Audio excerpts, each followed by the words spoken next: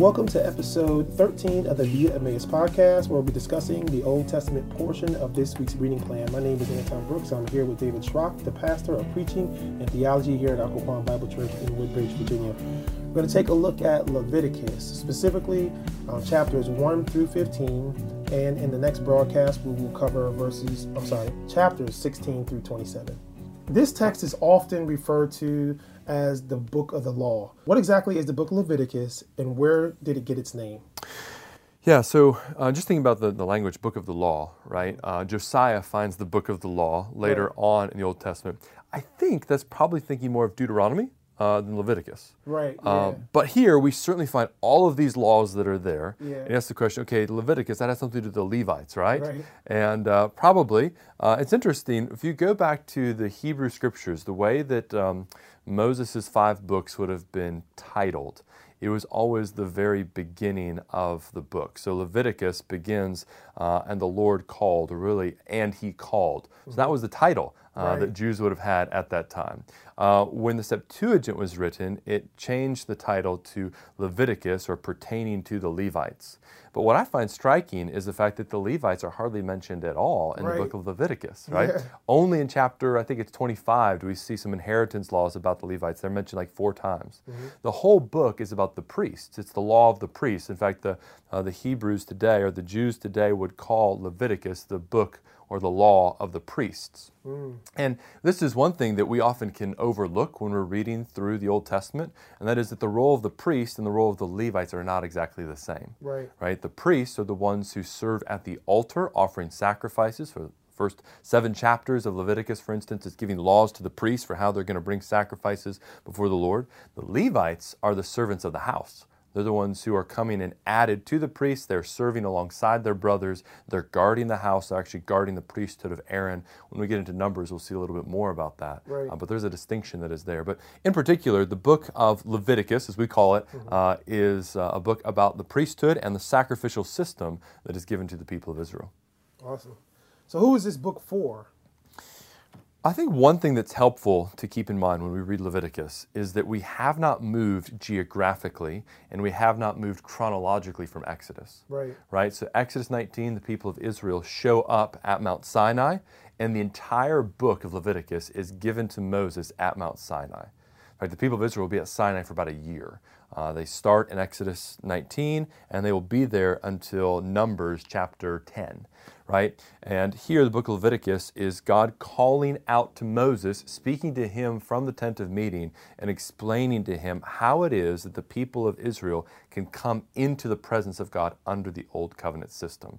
So really, when we think about where this is being spoken and to whom it is being spoken to Moses, well, this book is for Israel. Right? It's for those under the Old Covenant. We'll talk about this next time when we get to Leviticus 26 and all these promises of blessings and these promises of curses. Does that apply directly to us? Say, no, it applies to us as instructions for us, but it is always mediated through the finished work of Christ. Right? So in that way, it is not written directly to us. It is written to the people of Israel.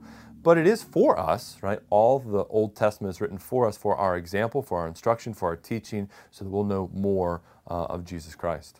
Yeah. So the reason why I asked that question is I think that sometimes we, or today's Christians in a lot of churches, we apply Leviticus directly to us. Yeah. You know, as far as like we have to follow everything that's in Leviticus under the Old Covenant. That was, you know, obviously, like you said, Leviticus was written specifically for the Israelites at that time. And I was just wanting to clear that up because very often, I had a conversation, we talked about it in a podcast a while back, but, you know, with a woman who was regarding the Sabbath, that if you don't follow the Sabbath, that you can't be saved, and if you don't rest on the 7th day. That's right. So that's the reason why I asked that question. I just think it's important for us to clear that up. But it's an important thing. So why this whole podcast exists, right? So we can read the Bible. We can read the Bible better. Just the other day I was talking to someone about a believer who would not eat any pork product, right? Because they said, well, it wasn't good for the Israelites under the Old Covenant.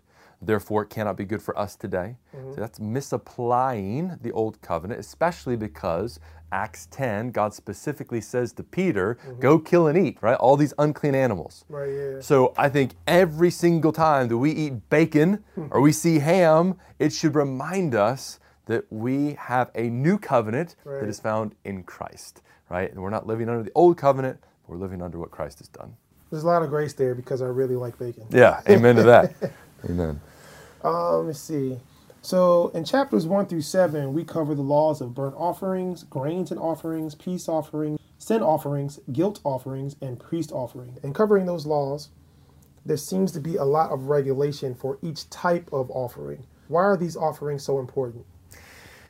So it's possible that if you're reading through the Bible and you've made it through the curtain rods and the clothing of Exodus, you get to Leviticus 1 through 7, you'd be like, oh my goodness, I can't stand it any further, right? Like, I just want to go back to Egypt, right? Because it's exciting there, and this seems anything but.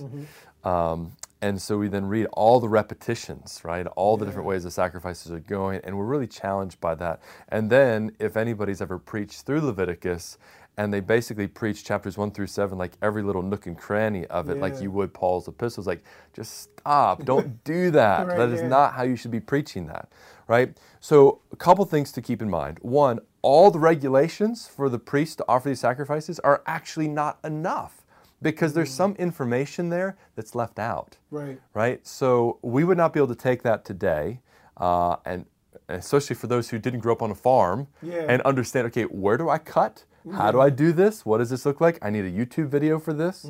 So there was already a kind of understanding of how sacrifice worked at that time. And now these are the regulations of how sacrifices are to be rightly given, right? For us today, we can read and say, okay, this is so far removed from us. And it is, in part because Jesus came and he fulfilled all of these sacrifices, right? So chapters 1 through 7, there are 5 different sacrifices that are there, right? So it begins with the burnt offering, which is kind of the basic sacrifice that is there. The animal is entirely consumed. Added to that is the grain offering or a cereal offering. It's important to see that there would never be a grain offering that was given apart from blood. Right, so there's going to be a blood sacrifice along with the grain sacrifice. So this goes back to even what we saw with Cain and Abel, right? Because Cain brings a sacrifice from the ground. So can't you do that? Isn't that in the law? Yes, but never without blood, right? So it's always going to be added to that. The peace offering is the third one that is mentioned, and that's the final goal, right? That's the very center of what the whole sacrificial system is for. Ultimately, it's not to just offer animals on the altar. It is to bring the people of God into the presence of God to enjoy fellowship with God. Right? And that's what the peace offering is done, because the worshiper will then eat of that. Then you have sin offerings and guilt offerings, which are dealing with different ways that sin applies. And what's interesting is that those priests actually have to have a greater sacrifice that is being offered there, really one that is equivalent with the entire congregation when they sin. Right? So there's some different ways that we can just learn how these offerings work. But then we come to chapter 6 and 7, and it gives an order of the sacrifices. And it moves from a burnt sacrifice or burnt offering to a sin offering to a peace offering, right? And it's moving in that direction.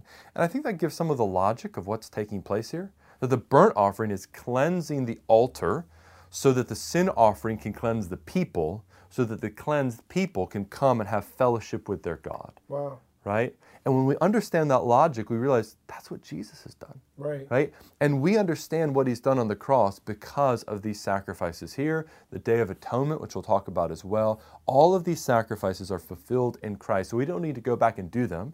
We're not looking for a day and time in the future when these will be repeated again, because Jesus has done it all.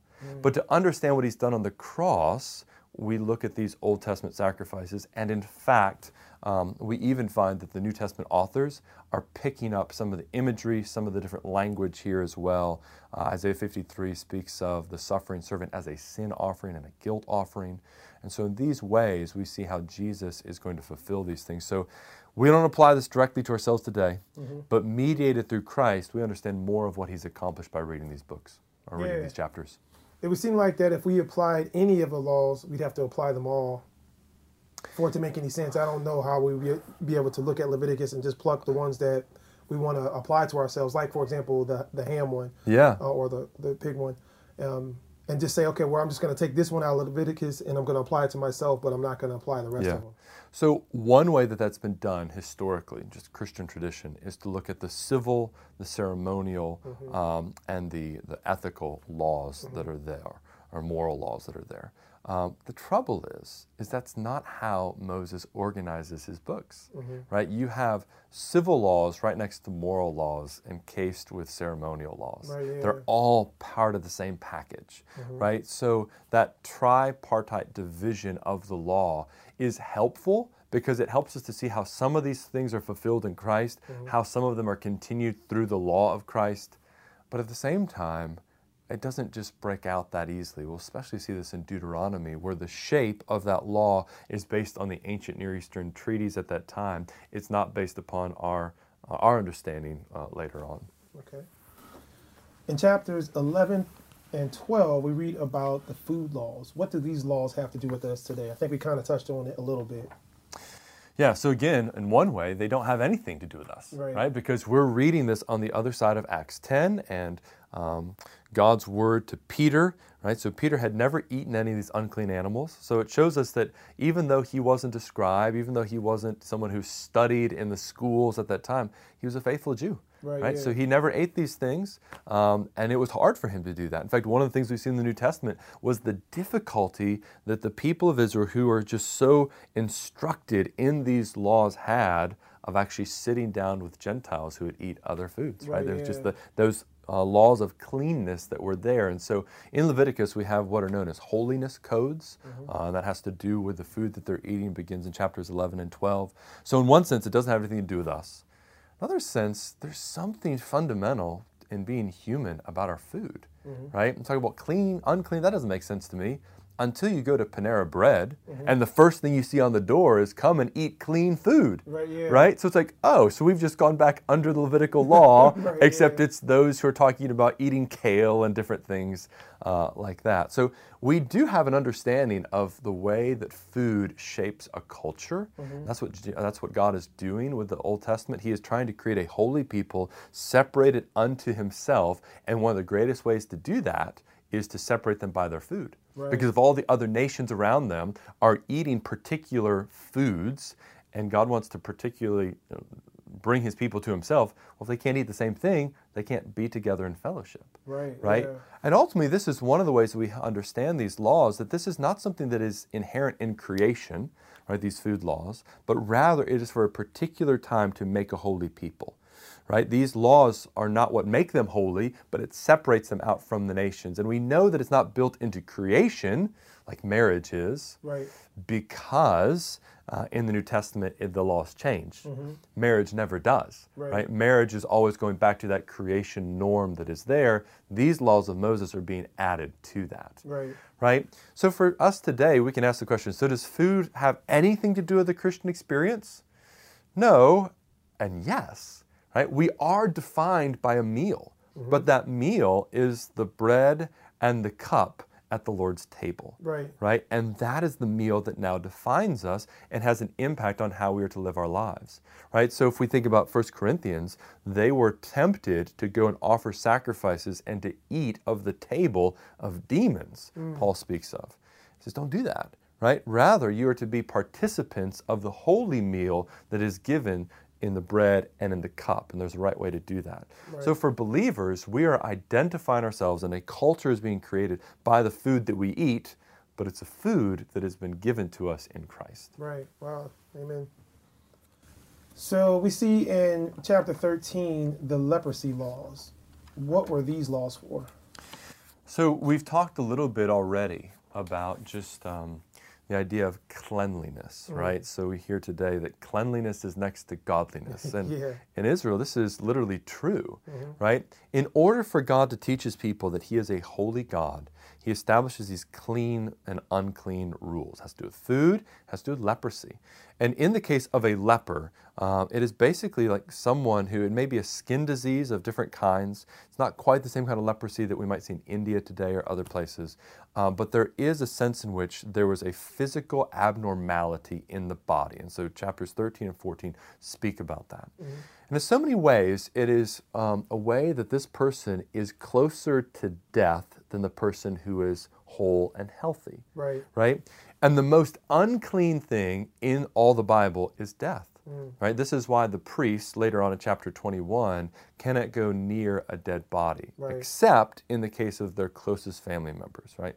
Because a priest who is given to the holy place and a place of life in the tabernacle, they can't expose themselves to death because they'll become impure. So in the case of a leper who is going to be in the camp with the people of Israel, the priest or the Levite, or actually the priest, is going to then make a judicial determination if this person is clean or not. If he's uncertain, they'll put him outside the camp, and for a time then they'll come back 7 days later and to evaluate them once again. Right. So again, the whole purpose here is to keep the people with an awareness of cleanliness that is necessary to approach God. Because again, cleanliness is all that the people of Israel could do for themselves. They couldn't make themselves holy. But in order to approach a holy God, they had to be clean. The priest had to wash himself with water, had to go through these different ceremonies because he was going into the holy place of God. Ultimately, blood was necessary in order to make him holy so he wouldn't perish as he comes in the presence of God. Sounds familiar. Yeah. But the whole system then is to teach the people of Israel how you stay in relationship, right relationship with God. Now here's the end of the story, right? Ultimately, all the priests could do is to make a judgment. Right. They could not make a person clean. Right. But think about what Jesus does, right? Matthew 8, the leper approaches him, right? And in Leviticus, it says that a leper has to be going around saying, unclean, unclean. That's right. Right? So we can assume that the way that this leper is recognized, maybe the clothes that he has, or the fact that he is declaring himself unclean. And yet Jesus doesn't go away from him like the priests of the Old Covenant. He approaches him, he speaks to him, and he puts his hands upon him. Right. And Jesus is not defiled, but rather Jesus in his holiness then makes this leper clean. Yeah. And not breaking the law of the Old Testament, but fulfilling it, he tells that leper to go and offer the sacrifice that is necessary for a cleansed leper, right? And so in that way, he is showing the priest who had no power to cleanse the leper, there's a new priest here. Hey. And he is able to not only pronounce forgiveness of sins, as the priest of the Old Testament did, he's also able to make clean so that this leper is now able to re-enter the stream of worship there in Israel. Right. Of course, it's even better under the new covenant and what will be with the resurrection on the last day. So I think you already answered the next question, which is how do the leprosy laws help us today?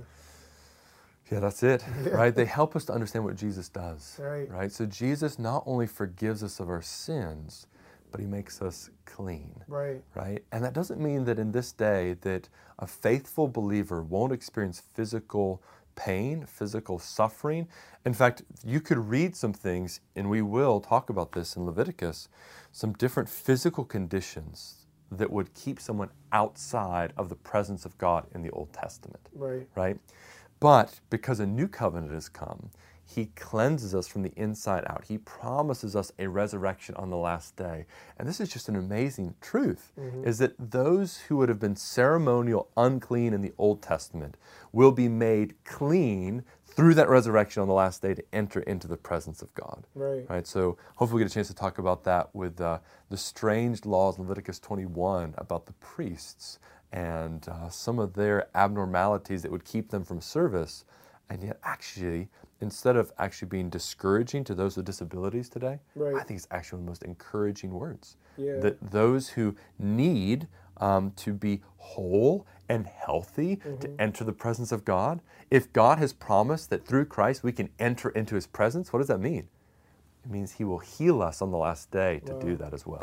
In Leviticus 14:53, it says, "So he, the priest, shall make atonement for the house, and it shall be clean." What is the priest doing here? Yes, the same context of leprosy. It appears as though this leprosy can not only be on a person, but it can be in their home. Wow. Right?